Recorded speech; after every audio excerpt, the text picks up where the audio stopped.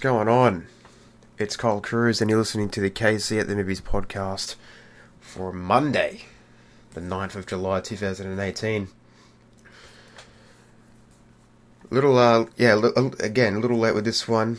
We're supposed to bring this out on Thursday, but again, I got sick, as I've probably explained in a previous podcast. Fortunately got the flu again, so that's just great. I've had it now 3 times in the last 3 or 4 weeks, I'd say. And hopefully this is the fucking last time it comes, because I really wanted to, it hasn't been exactly great spending my post-graduation kind of rest and relaxation not 100%. So, hopefully that fucks off tomorrow or the next day. You can probably still hear a bit of aftermath. It's going away, but you can probably hear a little bit of changing my voice. Now, you probably, if you had listened to last week's podcast about foreign films, you would have heard at the end of that podcast that I'm doing a podcast about the good, the bad, and the ugly of this year. Well, in this case, it's the good, the bad, and the meh is written down, but, maybe see it, maybe don't. One of those ones. It's pretty much just running down the best movies of the year so far, based on one person's biased opinion. And the bad ones, also based on one person's biased opinion, plus critics and audiences of how bad they might have went. And then we've got some films that, good, bad, who knows. But there's, what I would just like to say before I start going through all these movies here, is I have graduated. I'm not sure if I mentioned this in my other one that I've already done it, but as of now of this release, I have graduated from Academy of Film, Theatre and Television. I am now not a student anymore. That comes with benefits and, I guess, not great things, such as losing your student discounts on many things. But benefits being that it's time to step inside and face the real world of the film industry. And,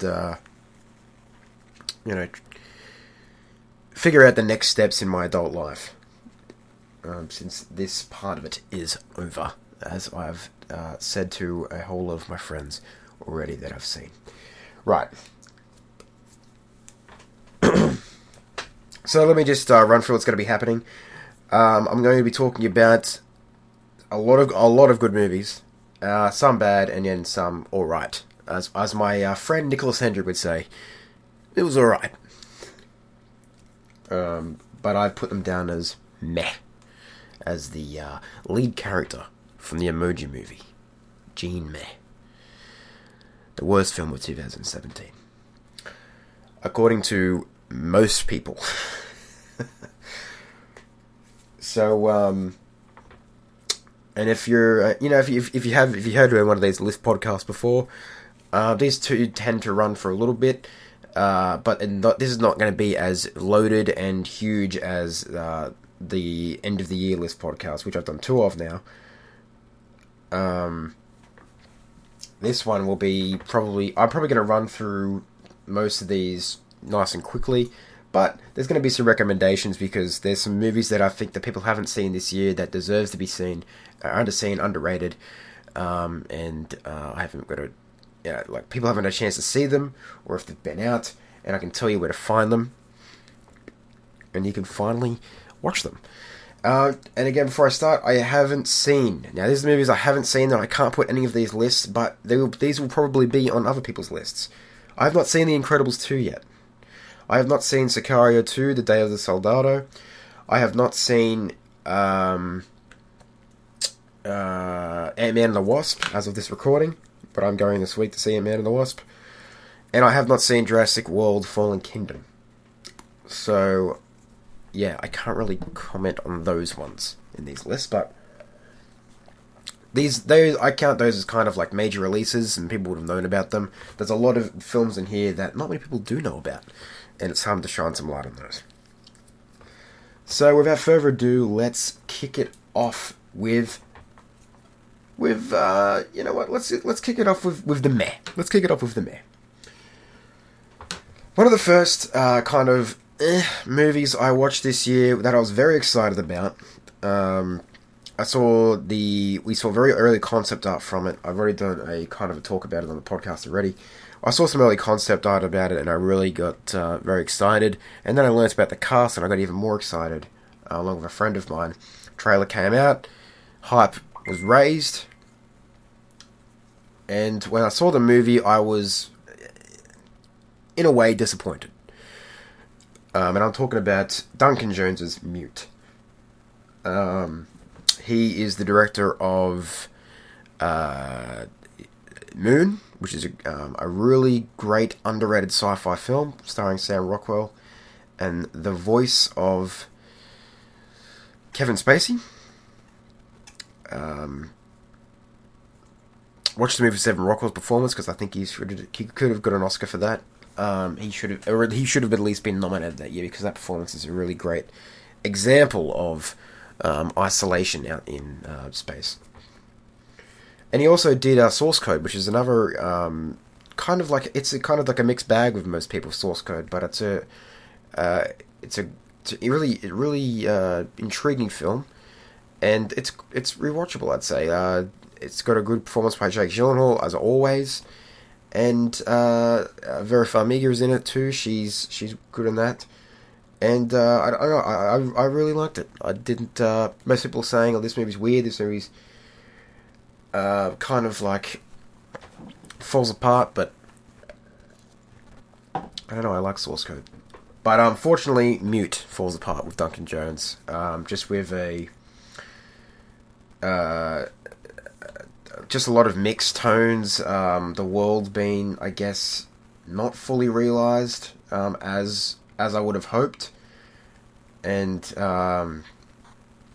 Alexander Skarsgård as the Mute. He was a good performer as that, but there's a lot of surrounding characters who I didn't really like. I liked Paul Rudd kind of the villain, but then I watched it again, and I was just kind of, I don't know, let down by most of the characters in the film. So, I would say that's an alright film. You can check it out on Netflix. It's out now. If you if you would like.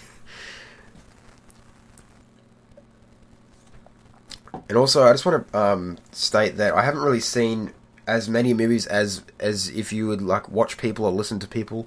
I haven't seen as many movies as them because at this time of seeing like this bulk of the year, I've attended film school, and the workload and the schoolwork and the assessment tasks and stuff like that, including working on sets and lots of stuff outside.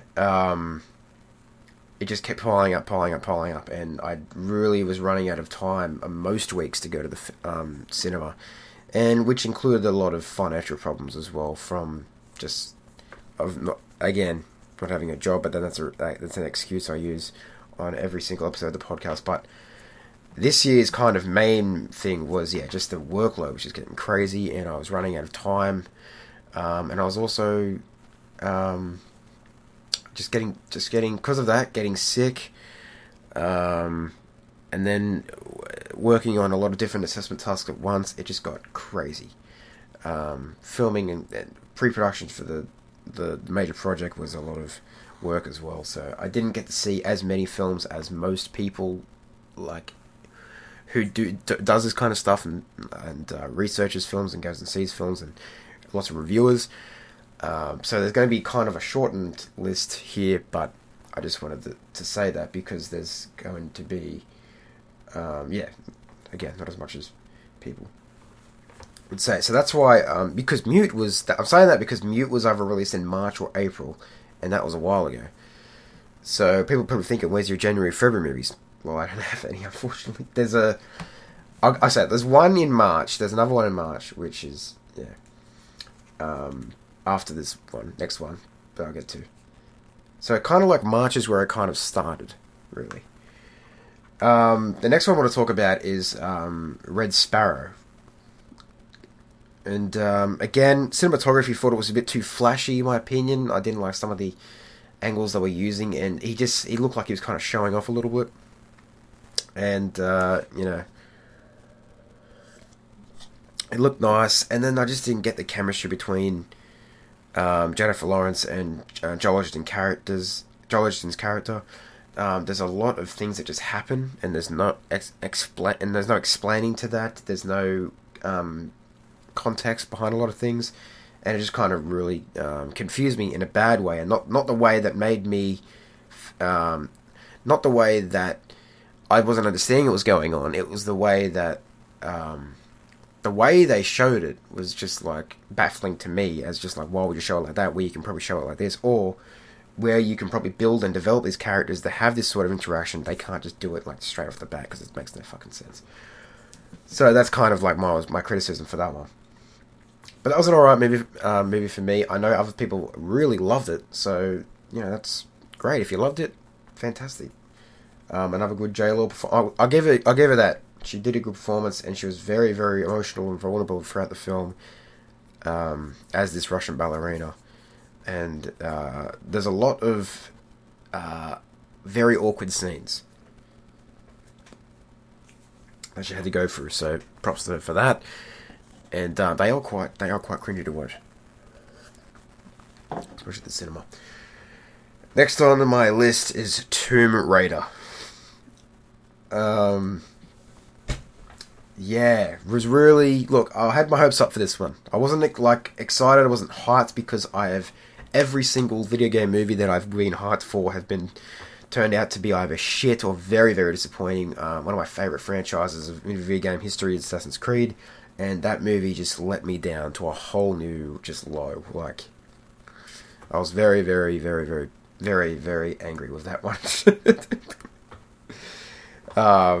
Yeah, jeez. So I had my hopes up for Tomb Raider, but again, not too high. I was liking the behind-the-scenes photos. It looked like they were doing they were obviously going to replicate some things that from the 2013 reboot video game, and they did that, literally pulling stuff from that video game and putting that into onto the silver screen. The same exact sequences are in the film as in the game, and some of it I liked, some of it I didn't like. Characters are very one-dimensional, and the only thing I did really, really enjoy was kind of like the first 15 minutes. I really liked the Lara stuff, and the Tomb was very boring, very straightforward. Could have been way better. Villain was weak as fuck, and I'll say Alicia Vikander's performance though as Lara Croft was great, and the post-credit scene, as much as I love the double guns, the kind of the throwback to the old Tomb Raider, very cringy, very cringy. Pacific Rim Uprising was another sequel that was in line of disappointing sequels. Pacific Rim Uprising obviously wasn't going to be as good as the first one, and it's not. It's more of an... whereas the first one I kind of saw there's a lot of humans, and there was a lot of scenes with the humans that I enjoyed. The scenes with the humans in this one, and the dialogue is it's just really subpar. The scenes with the humans I didn't like. I'll say John Boyega's good. Scott Eastwood, I'm just never gonna... I don't think I'm ever going to like him. He's just so plain and boring. He just plays the same character every single time. Well, not every single time, but he just seems to play like the pretty boy, or just what. I need to see more. I need to see more from him. John Boyega, on the other hand, I won't say fantastic, but he was great. He's good as always. And I don't know. the trailer was good. I'll give him that. Because I liked the War Ready trailer, but yeah, the film was just again, it was meh. So yeah, if you want to see it, it's available now on Blu-ray, I believe, out in the stores. So you can go and grab it if you want to. If you're a fan of the first Pacific Rim, they're probably going to make a sequel, like a third one to this one, make it a trilogy. So the first one by Guillermo del Toro is one that I really, really enjoyed, especially on the big screen. And has the added acting, I guess, ability from Idris Elba. It was great to have him in it. And this one you got Boyega, kind of, I think it's his son, I think. I'm not too sure about the context behind all that, but yeah, just wasn't as good in my opinion. Now, controversial opinion coming up. My next film on the Meh list is Ready Player One. Look, I like the sequences. I like the action sequences. I like the nostalgia that it provided. I like the video game, the fucking more than 400 like video game and pop culture references and movie stuff. There's so much in there, but I guess the story between Parzival, Wade Watts, and see, I've already forgotten who Olivia Cook's character's name is and her avatar's name is, because I don't really care about their story. It's just, yeah, again, subpar to the action sequences. I'll say the action sequences are very, very fun and exciting. And I particularly loved, the only reason I rewatched this movie again was to kind of pick for the Easter egg references. Once you're done with that, you're pretty much done with the film. And watch that scene in the when they go to the spoiler alert. Spoiler. So you haven't seen Ready Player One, just skip ahead. When they go to the part in The Shining, I really, really enjoyed that. That was awesome.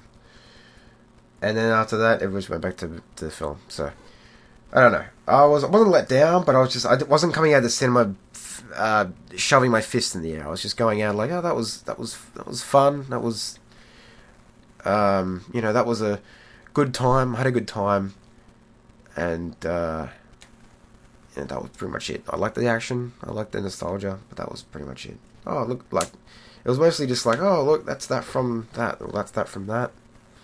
And then I watched it again, and I was just like, yeah, it doesn't really hold up. So, but I'll say it's an amazing effort for that film to be made by Steven Spielberg, to have all these properties involved. I'll say that is a great effort to have all that in there. So, I'll give it that. But I know a lot of people really love Ready Player One, so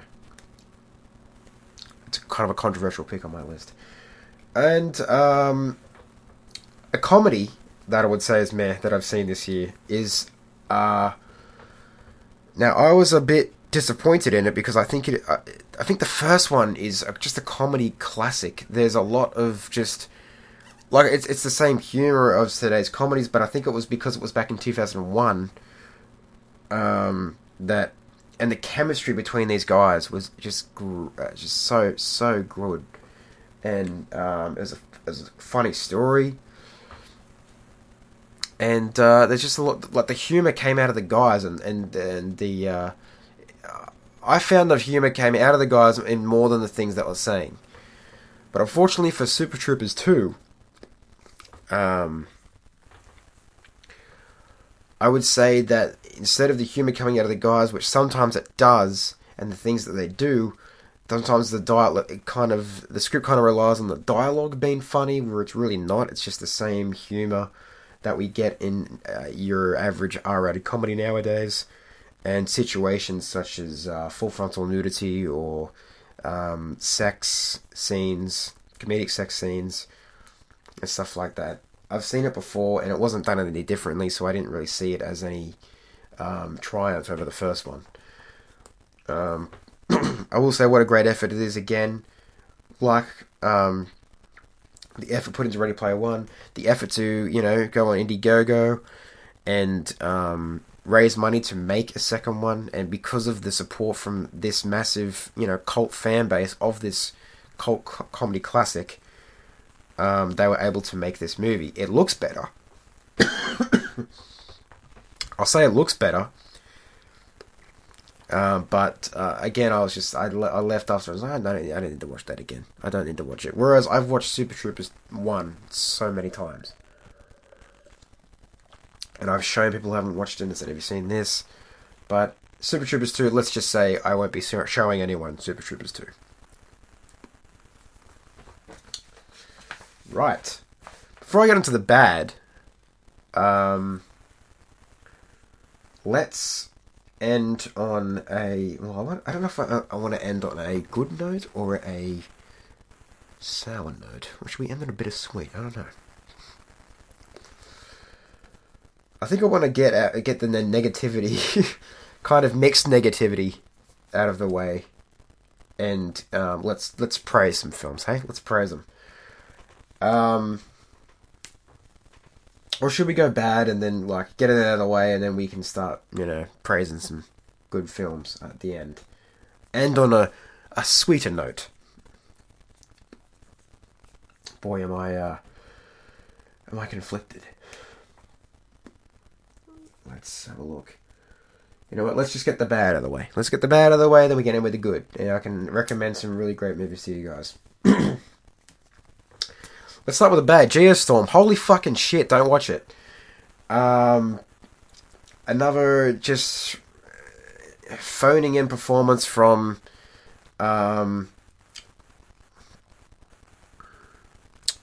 what's his name? Gerard Butler, that's right, Gerard Butler. Another phony performance from Gerard Butler. Dialogue cringy as hell. Predictable. I don't know. Abby Cornish, I don't like her. If you like Abby Cornish, great, but she just does nothing for me. She does nothing for me. In terms of performance. In everything I've seen her in, even in Three Billboards, I found her character to be extremely annoying. And everything I am, I'm just please get off the screen. So we can go to a different and a more interesting character. And that's nothing against Abby Cornish. It just seems to be the characters she keeps playing are just annoying as fuck. Or, it started. That's what I thought it was at first, but now it's starting to become I don't know, is she a good actor? I don't know. So yeah, Geostorm's not good. It fails horribly to be funny at times, and I didn't like it. Yeah, it's not even it's not even funny. It's not even bad funny. I watched it and I didn't I laughed at a few things, but I wasn't left in I need to watch that again, because that was I need to get drunk and then watch this with friends. I just didn't want to watch it again. It was boring as fuck. Some scenes are just so boring. Another miss. This is from last year, but I watched it this year. But it might have come out this year on Blu-ray and stuff. Tragedy Girls. Brianna Hildebrand and Alexandra Shipp. Now, this is the second time I've seen Brianna Hildebrand, as I've seen her as teenage Negasonic Teenage Warhead, from Deadpool. And I was like, oh, I like her, so I picked up Tragedy Girls and gave it a watch. This is the first time I've seen Alexandra Shipp, by the way. And I was like, I really don't like this actress, or this is probably the character she's playing. So judging from what I'm going to talk about maybe in a minute, it's the character that she played. These are two extremely unlikable characters. I was never on board with what they were doing. And I hated everything they said and everything they did. And none of it was redeeming. I wanted them both to die, because there's a scene where they could nearly die. So I wanted them both to get killed there, and then the movie I wanted to end the movie with everybody else winning, because God, I did not like these girls. So I'll say that. Hildebrand's better than Alexandra Shipp, his character. Her character is better than Shipp's character. But they're both, at the end, they're both just equally just shit. And not even... Like, there's no one to root for in this movie because these characters are just so unlikable. So, yeah, don't give it a watch if you want to. If you want the plot, it's just about two girls that want to be horror icons. So what they do is they track serial killers around and they film their killings and put it onto the net and trying to like amass like a media manhunt for them, and they're kind of spearheading it through their hashtags on Twitter and stuff like that. So they want to become modern horror icons with their social media. And yeah, I did like it. And you can watch it if you want to. It's available on anywhere you can get it. Let's just let's just say that. Right, moving on to another failed comment of the year, Life of the Party. Holy shit. Now, I'm not look, my friend is not a fan of Melissa McCarthy. Will not watch anything she's in, even thought The Heat was shit. I thought The Heat was good. I thought there was some very, very funny bits in The Heat, and the chemistry between Bullock and McCarthy was good. It was there, and it was fun to watch. And I've enjoyed McCarthy in other films like Bridesmaids as well. And, but any film she seems to make with Ben Falcone, her husband, I really don't like her in those. And it seems like he just can't make a good film.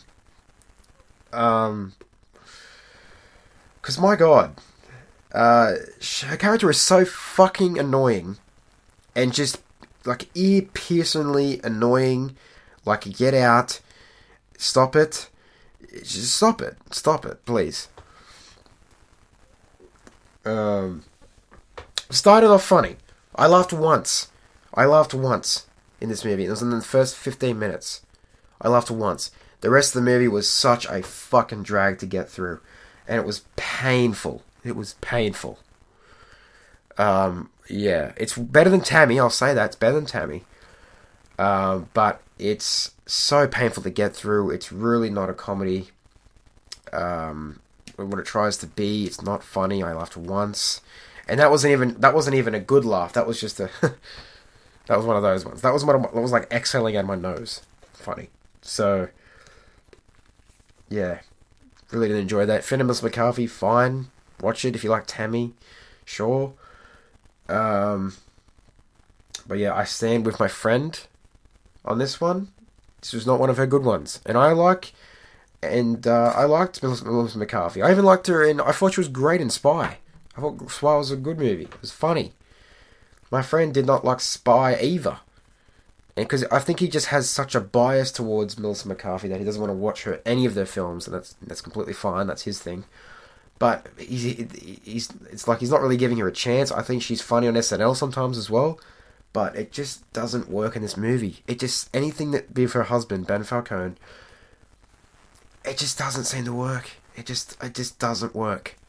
And this was a very painful film to watch, to get through, in terms of viewing pleasure. So, yeah, give this one a miss. Next up, Flower. I love Zoe Deutsch. I think she's great. She's very likable. Very, very likable in most of her films. I first saw her in Bad Grandpa. No, Bad Grandpa? Dirty Grandpa. With Robert De Niro, Aubrey Plaza, Zac Efron. And then she was in it. I thought her character was so cheerful, and she had such a positive energy and a great vibe, and I was just like, oh, I like this character. And then I watched her other movies, and I was like, you know what? I like Zoe Deutsch. I like her. I liked her Before I Fall, and I liked her in Set It Up on Netflix. I thought it was good. I thought it was a good rom-com. A little cliche at times and very predictable at the end, but I will say I laughed a bit in Set It Up. So, and I just get this positive energy from her in most of her films and her performance. I'm like, she was great. Everybody Wants Something, she was great in that too. Another great, just, awesome, just like, I don't know, happy character. I don't know.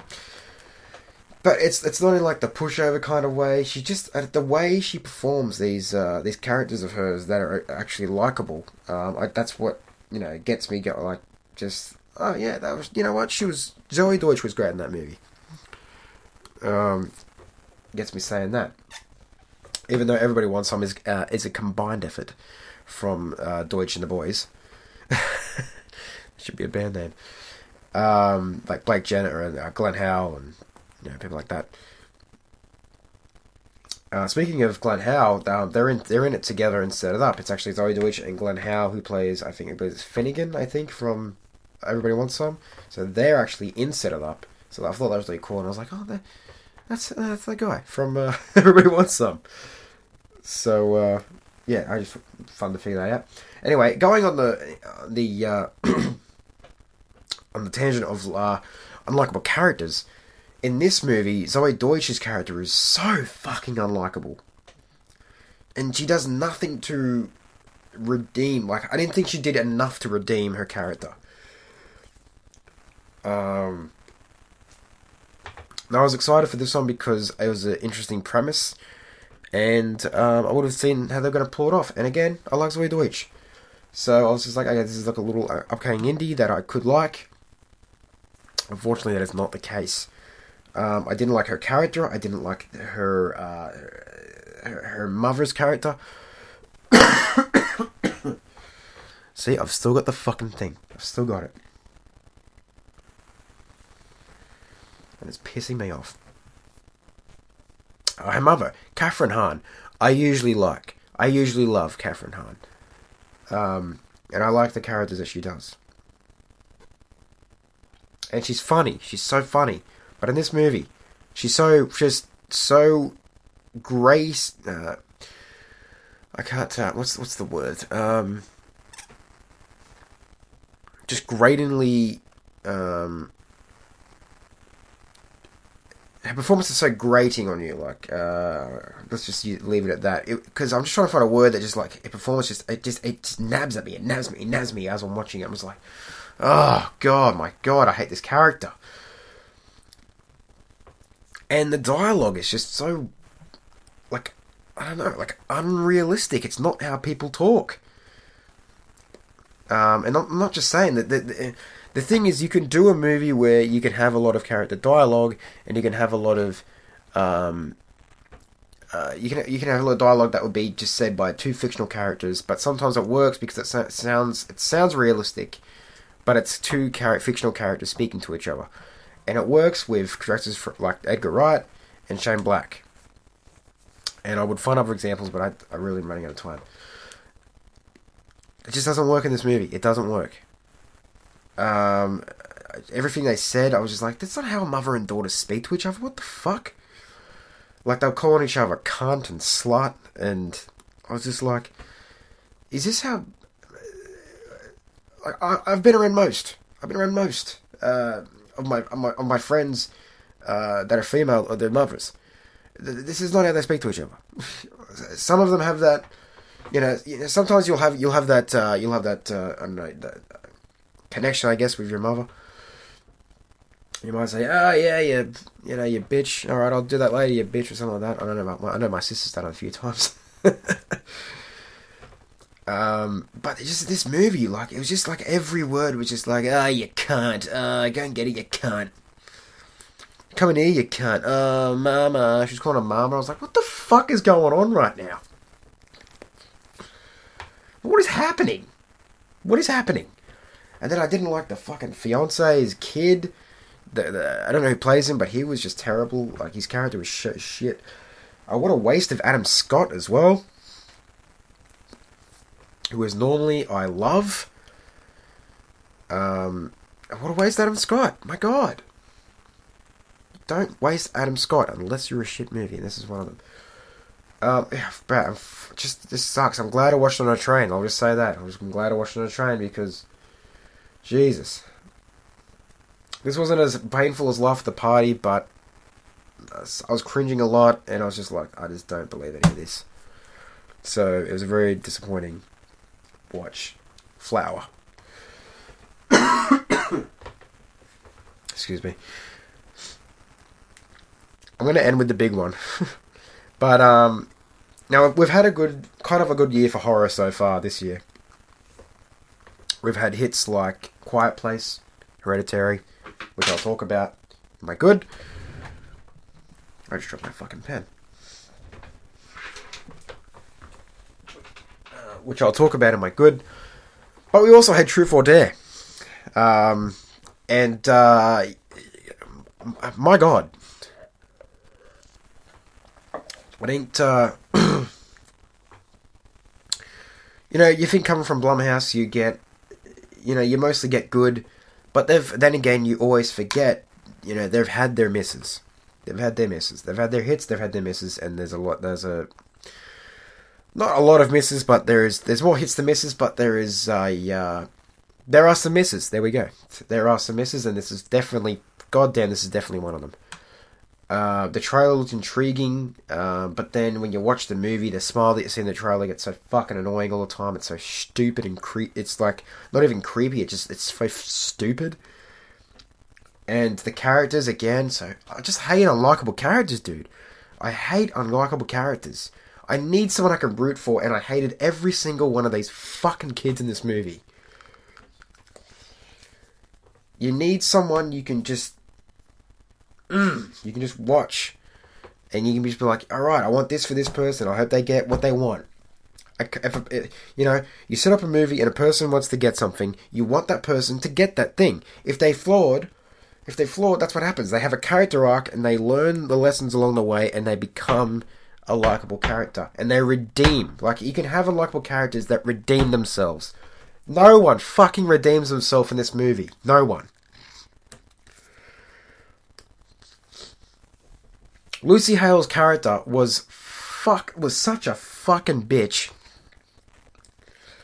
And then in the end, what the fuck happened at the end? Her friend, by the way, is the one that just comes in and just goes, oh, and now you're talking about now, or like doing this. I'm the character that comes in and just causes a commotion, then fucks off for the next 30 minutes. It's just poor writing. Oh God, some bits are kind of laughingly bad, but I don't need to see this movie again.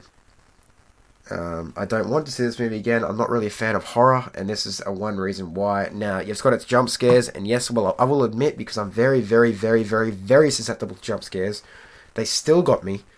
Two of them, though, didn't get me. So that's the first.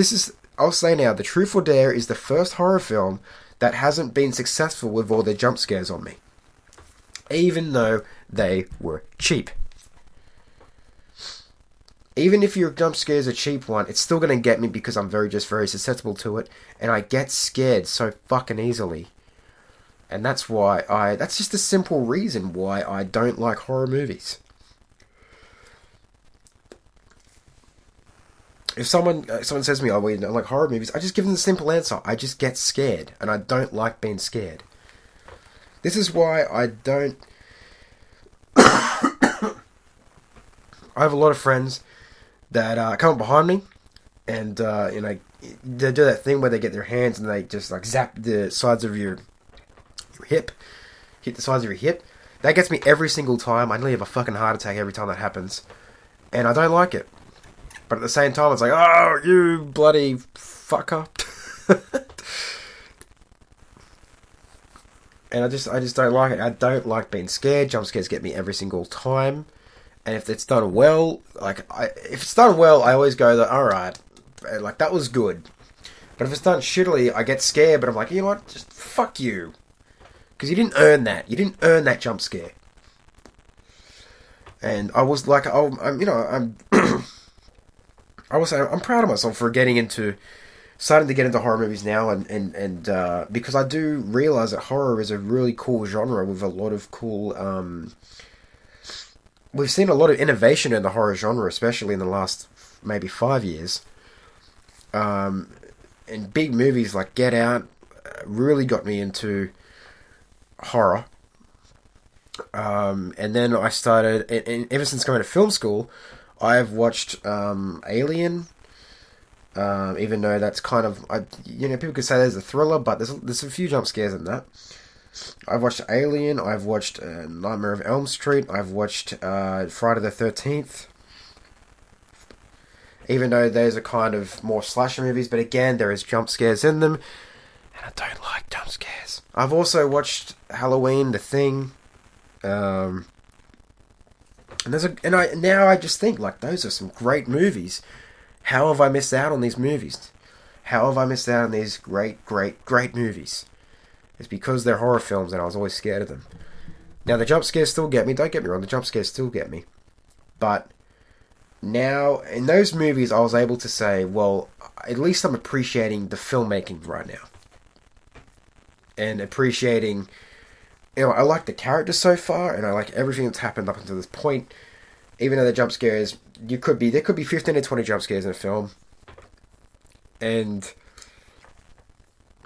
I wouldn't care as long as this, as long as it is a good movie. And I wouldn't care as long as it's a good film. I keep getting something caught in my fucking throat, pissing me off. And I was happy to say that about those films that I watched, those old movies that I watched. And watching Get Out last year, I think that the one jump scare that really got me was the one where Chris was outside and he looks up and sees Gloria in the window, and it's one like that. Loud noises, I guess. I guess it's the loud noise that the fucking sound editing people put on top of it. That doesn't help either. Doesn't help either. Not for my well-being. Yeah, but unfortunately, Truth or Dare was just like, I was just like, oh, fuck you. You didn't do anything to get that. All you're doing right now is, this is all you're doing right now. Let me just break down a simple jump scare from Truth or Dare. Ready? A scene will play out. A scene will play out between characters. And what the editor wants. Let's just say they shoot the scene. This is the raw footage. It gets wrangled and given to the editor. The editor does all the pre-production stuff and then starts working on offline it. All he has to do is do a quick cut to another scene, to another shot, let's say, not scene, another shot. All he has to do is another quick cut to another shot, and that shot will usually be in a scary image or a creepy image or someone's face or just an action. Sometimes it doesn't even have to be a cut. Sometimes it just has to be a quick pan. Has to be a quick pan. Maybe someone the most false one that you see in these shitty horror movies is a hand on someone's shoulder, or just the shittest thing. Like one of the worst ones is the cat in the fucking cupboards. Why? Anyway. First, why is a cat in the cupboard? What is it doing in there? What is it doing? Especially an empty cupboard. Cats don't sleep in the cupboard. They sleep on top of lounges. I've seen them at my friend's place. They sleep on top of fucking lounges. They may get into the cupboard, but they're not going to stay in there. And, judging by the movie's logic and length, the cat would be dead,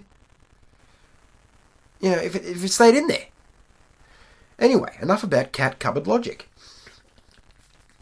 Let's get back into what I was trying to unpack. Now, it doesn't have to be a cut. Sometimes it can be just a person just walking and a quick pan to someone, a hand on their shoulder. And all the editor has to do is just play that scene. He just plays that scene. He gives it the color grade. The colorist, they grade it. Gives it to the sound editor. Oh, well, I'd say they give it to the sound editor first, and then they would give it to the color. Colorist goes before, after sound. Well, sometimes it goes before, depending on schedules, but mostly colorist will come after sound. All the editor has to do is give it to the sound editor. Sound editor just has to go on freesound.com and just goes, loud sounds, and then just pops it in. And then he just goes, there it is. There could be a sound that just goes, like that, or woo, like that, or boo, or anything like that. Any abrupt, just turning the gain up on things. Like even the sound editor can do that. The sound editor can literally do a Foley sound of someone's hand grabbing someone's shoulder and just fucking cranking the gain up to 11. And then going, you know what? That's a jump scare. And then thinking that we're dumb enough to fucking accept that. Not on my fucking watch. I may be new to horror movies, sir, but you're not fucking earning that jump scare. Based on what has happened in this movie so far, you don't get to have that opportunity, you don't get to have that dignity of calling that a jump scare. So that's how easy it is to kind of set up a very, very false jump scare. Now, you can also set up a creepy jump scare by having, let's just say, in Alien, the alien coming. That is a true one because that's a scary thing. That's a scary... that's a scary creature. That's a scary being. That is something abnormal happening to something. And that's designed, obviously, to kind of shake us as an audience member. And then it's warranted then because... And also, if you set up the characters well enough to know that there is a threat that has been established, that's when we go, oh, fuck, there it is! But if you just do it, like someone touching someone's hand, or a fucking cat running along the thing, or a raccoon jumping on someone's head, or just someone just running into someone. I've seen a film where someone just runs into someone and the sound of it just goes, you know what, fuck it, just put a sound effect there. Bang. Boop! Fuck off. Just fuck off. Fuck off with that fucking shit. I think they call them, most people call it sort of like boo scares or boo scares, I think, is kind of like a Urban Dictionary term running around. Even though I don't think it's in an Urban Dictionary, but we kind of call it that. Jesus Christ. Anyway, to get off the tangent, I'm sorry to get on that tangent. I've only really got like 15 minutes left. Trying to get off that tangent. Don't watch Truth or Dare, it's shit. So, there you go. If you want to have a great time, getting drunk and just saying, look at this shitty movie, and look, this could be a laugh out loud bad movie like Wish Upon from last year. But just, no. Another bad movie from Netflix, talking about Wish Upon, talking about Joey King from Wish Upon. Kissing Booth is shit too, don't watch that. That's on Netflix, don't watch it. Another shit movie, even if Netflix, may as well just keep you on the Netflix train. You thought Love, Simon was good? Don't watch Alex Strangelove. Next. And to finish off the bad movies, obviously, it's 50 Shades Freed. What the fuck else could it be? We've had two already that have been so just some of the poorest forms of cinema I've ever seen. The two of the worst, toxic, blank, bland, one-dimensional characters I've ever seen in a fucking movie. And they've done it, and to think they've done it 3 times now is just fucking beyond what I can just fathom. So,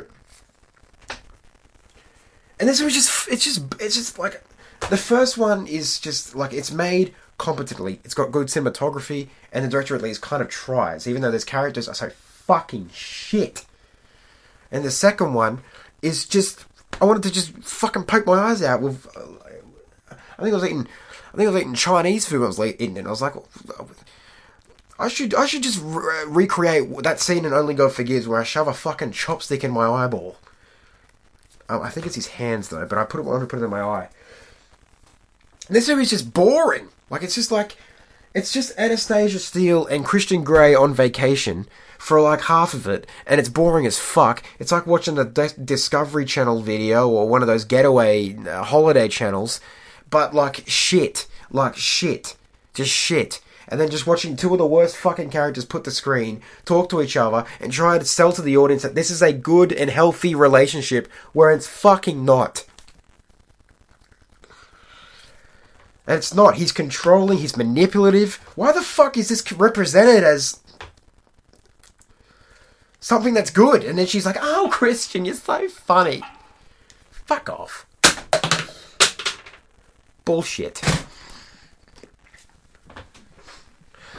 Oh, I saw you changed your email. Oh, Christian, I just did that. Oh, fuck off, Christian. Go fucking jump off a fucking cliff, you cunt. You can't fucking please any woman. The only way you can please a woman is by, apparently, according to your character, according to what you want us to believe. This is to you, E.L. James, as well. I hope you're fucking listening to this. The only way you can kind of... It seems the way you're portraying... Even though this is a Twilight fan fiction, you're still trying to sell this as a film. You're trying to sell this as something that was going to make money, which it probably did with most audiences that wanted to watch it as a guilty watch or something like that. But to anyone that wants to defend these characters as good characters, as fun characters, as like, oh, this is just the relationship's just funny. It's so weird. It's fucking not. It's so just. It's like it's destructive. Christian is just a fucking cunt. It's simple. And Anastasia's not any better because she just falls for everything he does. I've never seen a weaker female character in a film. Jeez, I gotta put that fucking thing on silent. I have never ever seen a weaker female character on film. Where we're trying to make movies nowadays that... Just think about the kind of demographic we're in right now. We're trying to make movies nowadays that trying to make stronger female characters and to make them seem, independent. They can look after themselves, and most of all, they kick ass. And there's a great film that did that, and we're talking about that in a minute. Anastasia Steele gets walked over every single minute of every single film in this trilogy. Just gets fucking walked on. She gets given every job that she gets because her boyfriend buys the fucking company. And we're trying to take that as just like, oh, they're just such a weird couple. They're just, oh my god, just all the things they do. Oh, the tying up, the fucking in the ass. I'm done. I'm fucking done talking about this franchise. I really hope I don't need to watch this again, but I'm probably going to have to watch it again with my fucking friend because we've got to do the List podcast. Bottom line is 50 Shades Freed is fucking 50 Shades. Thank God this 50 Shades is fucking over. Holy shit. I cannot just get over the characterization of these fucking people. Jesus, that was great to come off my chest. But, my God, Anyway, let's get on to the good. Oh, whew. That felt good. Now, because of... This is my fault for running over time and not even thinking about what is kind of acceptable for a good length to hear me, especially rant on certain things. I'm just going to run through the good list because there's a lot of films here. And I'm just going to run through the good list and give maybe just very short, brief analyses or plot. And then you can take it as you go. And I'll probably recommend most of them because I think they're good films. Okay. What I really liked so far about 2018, that 2018 has been... Because I'm just saying that the good overcomes the bad here in terms of films. 2018 has been a very, already a good year for horror. We've had our stinkers like Truth or Dare, but we've also had A Quiet Place and Hereditary. A Quiet Place, directed by John Krasinski. I think I've already talked about it, but again, the filmmaking involved in that, fantastic. I read the script. It was one of the best scripts I've ever read. One of the most, I wouldn't say best, but most interesting script I've ever read. Just the way it was formatted and everything, how it was written. Just, wow. Compared to what was seen on screen, yeah. Performance of Emily Blunt, amazing. I loved Millie. I loved the kids. I thought the sound design was fantastic. Creature design was interesting. I had my flaws, but A Quiet Place was very, very strong in my book and may even end in my top 10. Who knows? But that's another recommendation. And it is out now on Blu-ray. So you can go out and see it. You can go and grab it. You can go and borrow it. We can grab it. Call up that friend and say, have you got Quiet Place on Blu-ray? And we go, yes. And then you sneak into the house while they're sleeping and you take it. Right. Hereditary as well. On the other side of the spectrum. Very, very depressing. Very, very, oh my god, I'm very drained. But such a fucking good movie. It has the ending I was a bit on. But up until that point, you had sold me. It was just such an emotionally draining movie. And if Toni Collette does not get nominated for a fucking Oscar next year, there's going to be a problem with the Academy, like I've said every single year, about a certain person's performance, because I don't really see that the Academy really acknowledges horror that much, but it was good to see Get Out last year and Get Out last year's category. Wow, Hereditary is one of the best films of the year, I think. Who knows, that could overtake Quiet Place in the top 10. Who knows? But that's just what I'm going to say. And we'll just may as well get Marvel out of the way. Black Panther was great. I really, really love Black Panther, and I especially loved Avengers Infinity War. I cannot wait for part 2. I'm sticking by part 2 being called Avengers Endgame. I'm sticking by it. I'm sticking by it being called Avengers Endgame. And then, because I said it was, when I did my spoiler cast, I said it was going to be called Endgame. That cinematographer, he released the cinematographer released his, what he was doing, and it said Avengers Endgame. Like, I fucking told you shit. I told you. And then he took it down. Who knows? It could be changed from Endgame now, but I'm sticking by it. Avengers Endgame 2019. Let's get it. Let's get it. All right. And Deadpool 2 was better than the first, in my opinion. So we got Marvel out of the way. Let's get on to some other films. Super Dark Times was an indie night that I think came out last year, but I caught it this year. I think most people caught it very early this year. About 3 friends that get a katana and something bad happens, and then shit happens after that. It gets crazy. It's really intriguing. I liked the kind of the abnormality, I guess, of the what happened in the movie, and then the ending really just caught me off guard, and I loved it, and I really recommend Super Dark Times. Check it out if you could. Another great comedy of the year so far that really surprised me is Game Night. More than its comedy, its direction, and its the actors being involved in the chemistry between everyone. The cinematography was great. The filmmaking in general was great.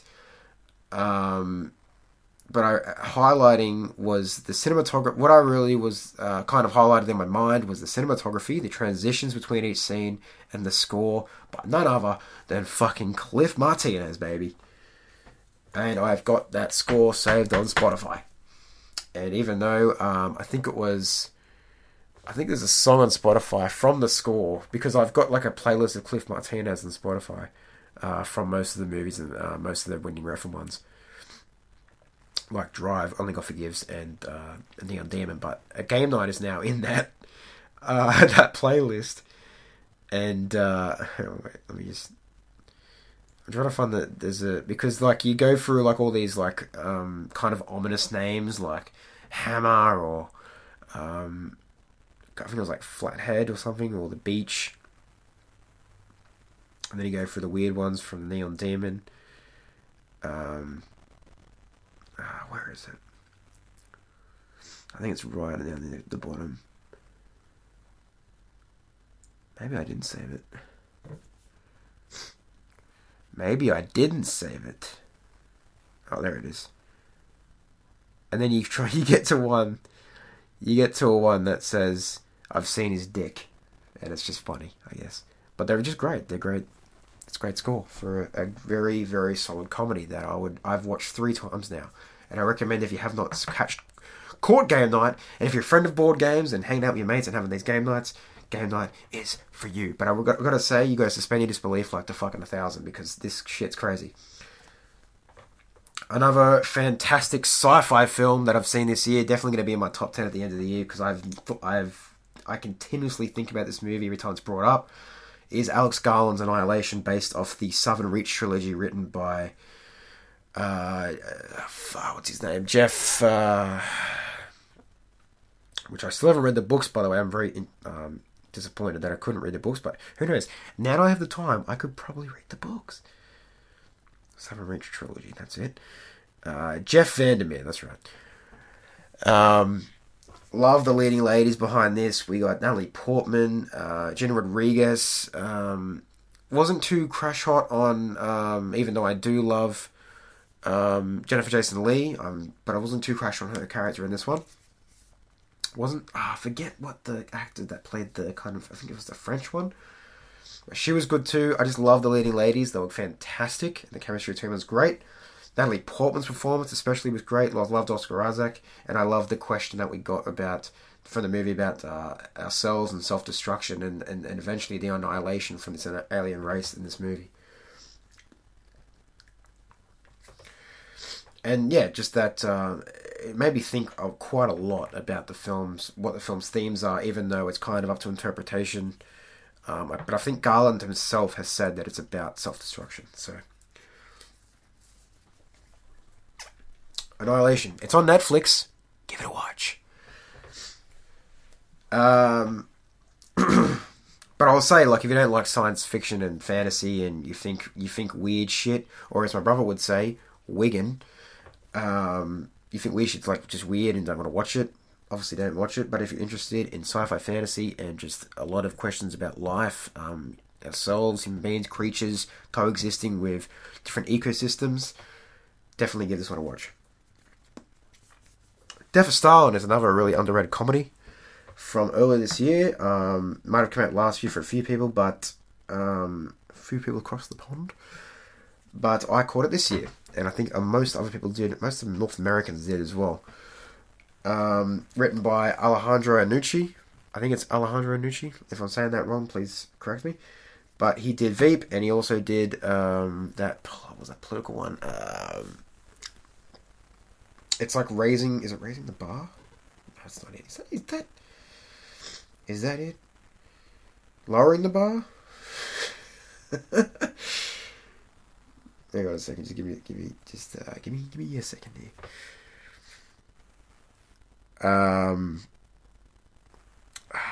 Fuck. I can't find a similar movies. Here we go. I'll get it. It's gonna come. Of course, it's not gonna come. Of course, Google fucks me over. Alejandro Anucci. Armando Anucci, not Alejandro. Apologies, mate. The Thick of It. That's it. The Thick of It, and then it was In the Loop. That was the movie I was thinking of. In the Loop. Another political movie. But it was just very dark comedy. Didn't expect most of the things. I thought the performance from Stalin's son was fucking hilarious. And I loved Steve Buscemi. I loved Jeffrey Tambor. Jason Isaacs was great.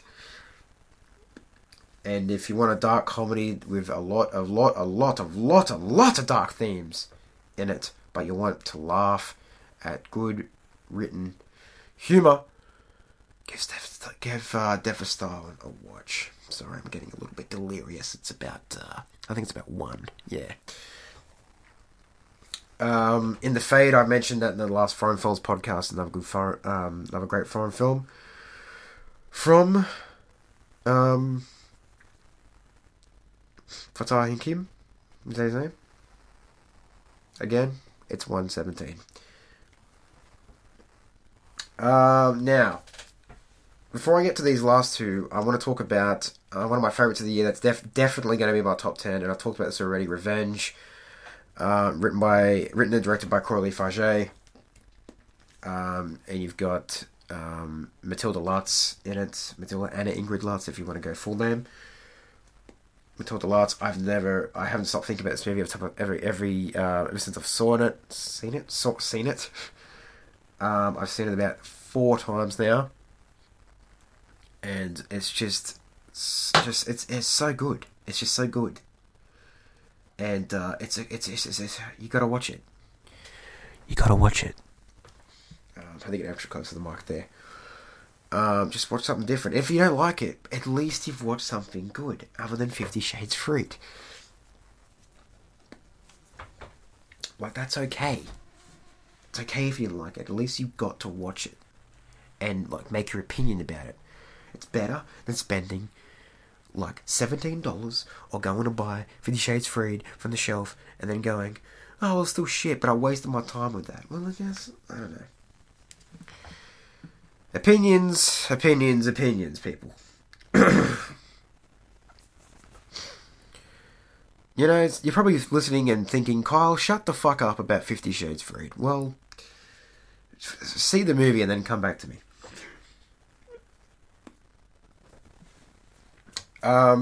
So yeah, Revenge is one of my lists that I put at the very top. I believe it was my May monthly recommendation on Instagram. I put a good review up on Letterboxd about it, gave it a 4.5. And it's one of the best films of the year, hands fucking down. Kicks ass. Fuck yeah. Watch Revenge. If anyone has come up to me from May to now, I've always have said, have you seen Revenge yet? Or watch Revenge. Get onto it. On the opposite side of the spectrum again, from watching someone kick ass and having that feeling of just like, fuck yeah. Maybe you want to have the feeling of, oh, or like, oh, I'm so happy today. I'm going to make a nice milkshake or a nice smoothie and give my family and friends a hug. Well, you're going to have to watch Love, Simon to get that feeling. Because Love, Simon is one of the most uplifting and sweetest movies I've seen all fucking year. It's got a great performance by Nick Robinson. It's got a great supporting cast. I only know Katherine Langford, and a great character by Alexandra Shipp. She's not just shit. Tragedy Girls was just a thing of her character. I really, really loved her in this movie, Alexandra Shipp. And I forget the guy's name, but I loved him in Brigsby Bear. He's fantastic. And he's just so likable. It's not the same character. They're just so likable. And this is how you make a good coming-of-age high school drama. And this is just how you do it. You have your serious bits, but you always end on such a great high note and a great positive energy left within the audience and the viewers. And just thinking, you know what? That was actually a really good fucking movie. And I want to watch that again. It gave me the same. I wrote it on my Instagram. It gives me the same high I get from watching What If. I get such a great positive vibe after watching What If, and I got the same. I've seen this movie 3 times now already since last seeing it. I watched it with my family. I put it on for my family. Actually, I didn't just go. They didn't come in and go. Oh, what are you watching? Oh, Love, Simon. I actually just went, all right, guys, we're watching Love, Simon tonight. So, yeah, really, really, really good movie. You can compare it to Calling by Your Name if you want to, but in my opinion, they address there's got kind of different issues of homosexuality, I guess.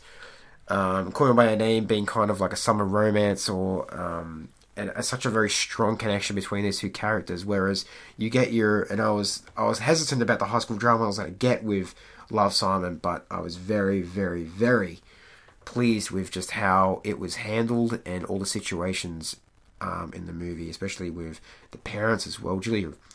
Jennifer Garner was great. I'm normally kind of lukewarm on her, but I thought she was great. And Josh Duhamel, where have you been? Where have you been, Josh Duhamel? Because that scene made me cry like a bitch. Jesus, I'm not even afraid to say it. It was great. And the first time was great, but the second time I cried at that scene with his dad. I cried. And the third time I just smiled again. I was like, here's that scene coming up. So, this is a great movie you want to rewatch with some people that really enjoyed it. And if you want something really happy and uplifting to watch, definitely Love, Simon is my pick. Coming from 2017, I know we're at an hour and 10 here, but we're going to finish up very shortly.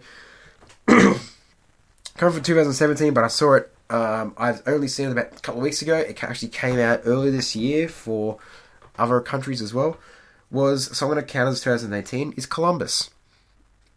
Done by Kogonada, who is I think he's an essay person on YouTube, I think. And he has made one of the best shot movies I've seen in my life. The composition and the positioning of each shot makes me want to fucking jizz. Holy shit. And not jizz in like the way as in you would imagine. Jizz is in like just like happiness is just like all over the place. And don't take that as a fucking euphemism, you dirty freaks. But it's just like film jizz. Just like, oh, fuck yes. That's what I love seeing. The characters are great. Haley Lee Richardson was fantastic in this movie. Could she be new crush? Who knows? John Cho was great in this. You might have known him from Harold and Kumar movies, but I've seen him in a few serious movies, and I think he's a really good serious actor as well. And he proved it again in Columbus. Columbus is just just the shots, man. You just look at the shots and you're like, is this real? Like, they're just so expertly and meticulously crafted. And the dialogue between the characters is so subtle, there's a lot of subtext. And it's just great. It's just a great fucking movie. It's a great film. And if you haven't seen Columbus, watch Columbus, please. If you're interested in architecture, you might even get a kick out of it too. And if you're a bit of a bookworm, there's a little bit of bookwormy stuff. I don't know, but like, she works at a bookstore as a kind of like a co-librarian, and they talk about a lot of there's a scene about a discussion about philosophy and and literature. You won't be getting a kick out of that. But if you're a film fan and you want to watch something good, or even if you just want to watch, I want to watch well shot, well written, just movie about buildings and the connection between two people that are very, very unlike each other. Columbus is your pick. Columbus is my pick. Columbus is what you got to watch. Another great comedy this year. I wouldn't say great, but not as good as Game Night, but pretty solid in my opinion, and a lot of heart to it, was Blockers. It was a pleasant surprise. I thought it's got all, like, you've got your toilet humor, you got your crude humor, you got your sex humor, you got all that stuff, but you've just got a lot of heart coming from Ike Barinholtz's character with his daughter Sam, and you've got John Cena just being funny as fuck. Mike, how did that happen? Hilarious. Leslie Mann, she like, I don't know, she's kind of, I haven't really seen anything new from her in a while, and she just kind of plays it. To me, she kind of plays the same character in most movies. But I still enjoy it. Unlike Melissa McCarthy in both Ben Falcone's films, I still like watching Leslie Mann. But Blockers was a pleasant surprise. And if you want to watch something nice and quick, and you want to have a good laugh, but you don't want to go through the complexities and the suspending of the disbelief of Game Night, and running through these different kind of thread lines, Blockers is a nice straightforward movie about three teenagers that want to fuck. They want to lose their virginity on prom night, and their parents are trying to stop them, and shenanigans ensue. But there's a lot of heart to it, and there's a great discussion about the sexuality of one character and the acceptance of that from another person. And I thought that was really well. I don't know. It was just well done in a comedy like that with this kind of lowbrow humor. I liked it. I really liked it. So I want to finish off with, I also thought Isle of Dogs was good. It's not Wes Anderson's best. I still support stop motion and film. I love it. Isle of Dogs is great, as well as Cuba and Two Strings. I think Cuba and Two Strings I like better than Isle of Dogs in terms of stop motion. But I thought Isle of Dogs was pretty solid. I liked the performance from, I liked Bryan Cranston's Chief. And just things that the kind of the Japanese subplots and stuff like that, especially the one with Greta Gerwig's character, I think it was, wasn't a fan of that. So, yeah. Not Wes Anderson's best, but then again, I don't know. Most Wes Anderson fans have their pick, but it's either between the Grand Budapest Hotel or I really like Moonrise Kingdom, so maybe that. Anyway, we can't really get a discussion right now about that, but yeah, I thought Isle of Dogs. I put it on my good list because I actually thought it was, for the majority of it, I really enjoyed myself. And if you're a Wes Anderson fan, you're gonna love it. If you love Fantastic Mr. Fox, Fantastic Mr. Fox is better than this, in my opinion. But another great stop motion film from Wes, and it's got the dark humor that you love from Mr. Anderson. And it's just I love seeing stop motion. I love it. It's expertly done and meticulously done. I just love seeing stop motion done well. That's my good list. Now, the final two films I want to talk about is a film. There's two films that I've really haven't stopped thinking about, and they're very short. They're both very short, and they're going to. One of them's either going to be in my top 10 of the year, if Nathan tops it, and one of them's probably going to be my honorable mentions because I can't shake these movies from this list. The first one I want to talk about is Thoroughbreds, written and directed by Corey Findlay, starring Olivia Cooke and Bay herself, Anya Taylor-Joy. And if you're a fan of Anya Taylor-Joy, you get what I'm saying. Just so sharply written and really sleek, stylish cinematography. Unfortunately, it was Anton Yelchin's last performance. His character was very funny. And the chemistry and the dynamic between these two girls is just... It was just so great to watch. And I've seen this film like about 4 times now. Because it's so short. It's only an hour and 20 minutes long. And it's just so easy to get through. And I appreciate it every single time I watch it. I was just like, that's just a solid movie, man. That's just a solid indie film that most people might not have seen. And it's gone under a lot of people's radars. And I want to just push it up there. Thoroughbreds. You got to give it a watch. I watched it again with my friend when she stayed, and she thought it was in her words, a really good film. And I thought that she wasn't going to like it, but she end up liking it. So, Thoroughbreds. It's about 2 girls that want to kill one of the girls' stepdad, and that's that. I'm going to leave it at that. The rest of it, you have to watch, because it's really just. I love the ending as well. I love the ending. And just like the sound design as well was cool. The music chosen was different. I don't know. It was really just its own being, and it's like originality. I guess like the concept of killing someone's parent or someone's person in their life that they want to get rid of is not that original. But the Corey Findlay spin on it. This could be a play. Like the dialogue is so kind of play-like. But I really enjoyed it as a feature film instead of a play. But this could be a play, who knows? And the final film I want to talk about is a film that has split a lot of people. It's very polarizing. Now, you're either going to love this film or you're going to hate this movie. You're going to watch this movie and just sit there and be like, what the fuck was that? Or you're going to sit there and be like, that was so just weird and awesome. And I'm talking about How to Talk to Girls at Parties.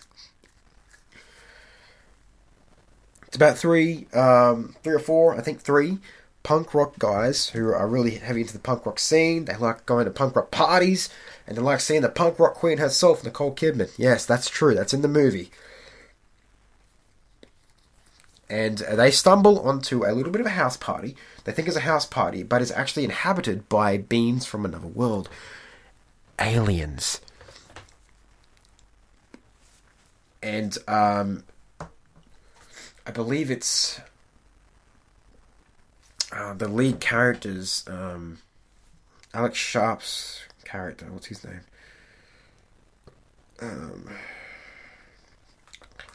Give me a second.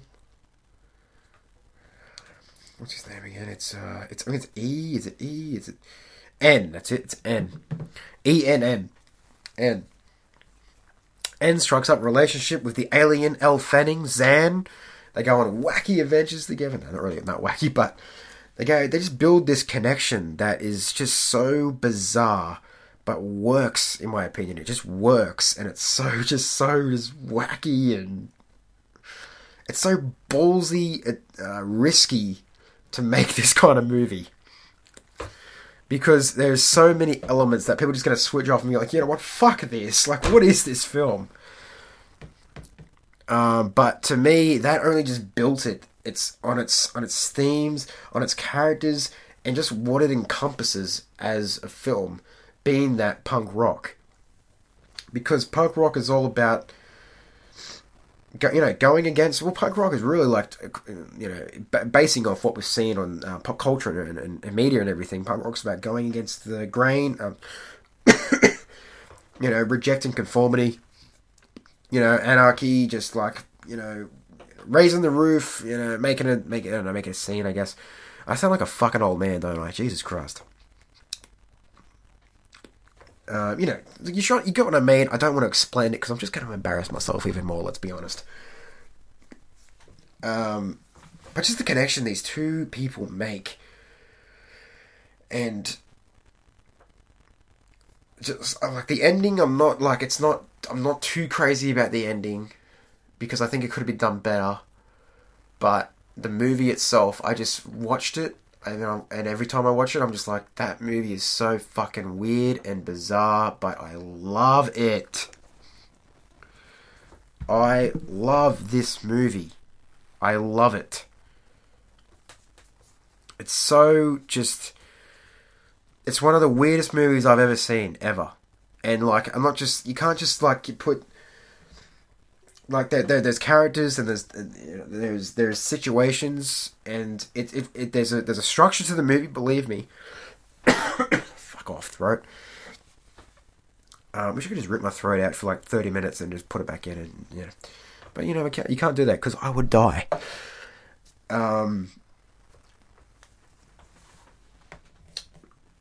It's just everything. Yeah, everything about this movie. I just loved. Nicole Kidman as the punk queen. I forget what her character's name is. I just call her the punk queen. She was so dope.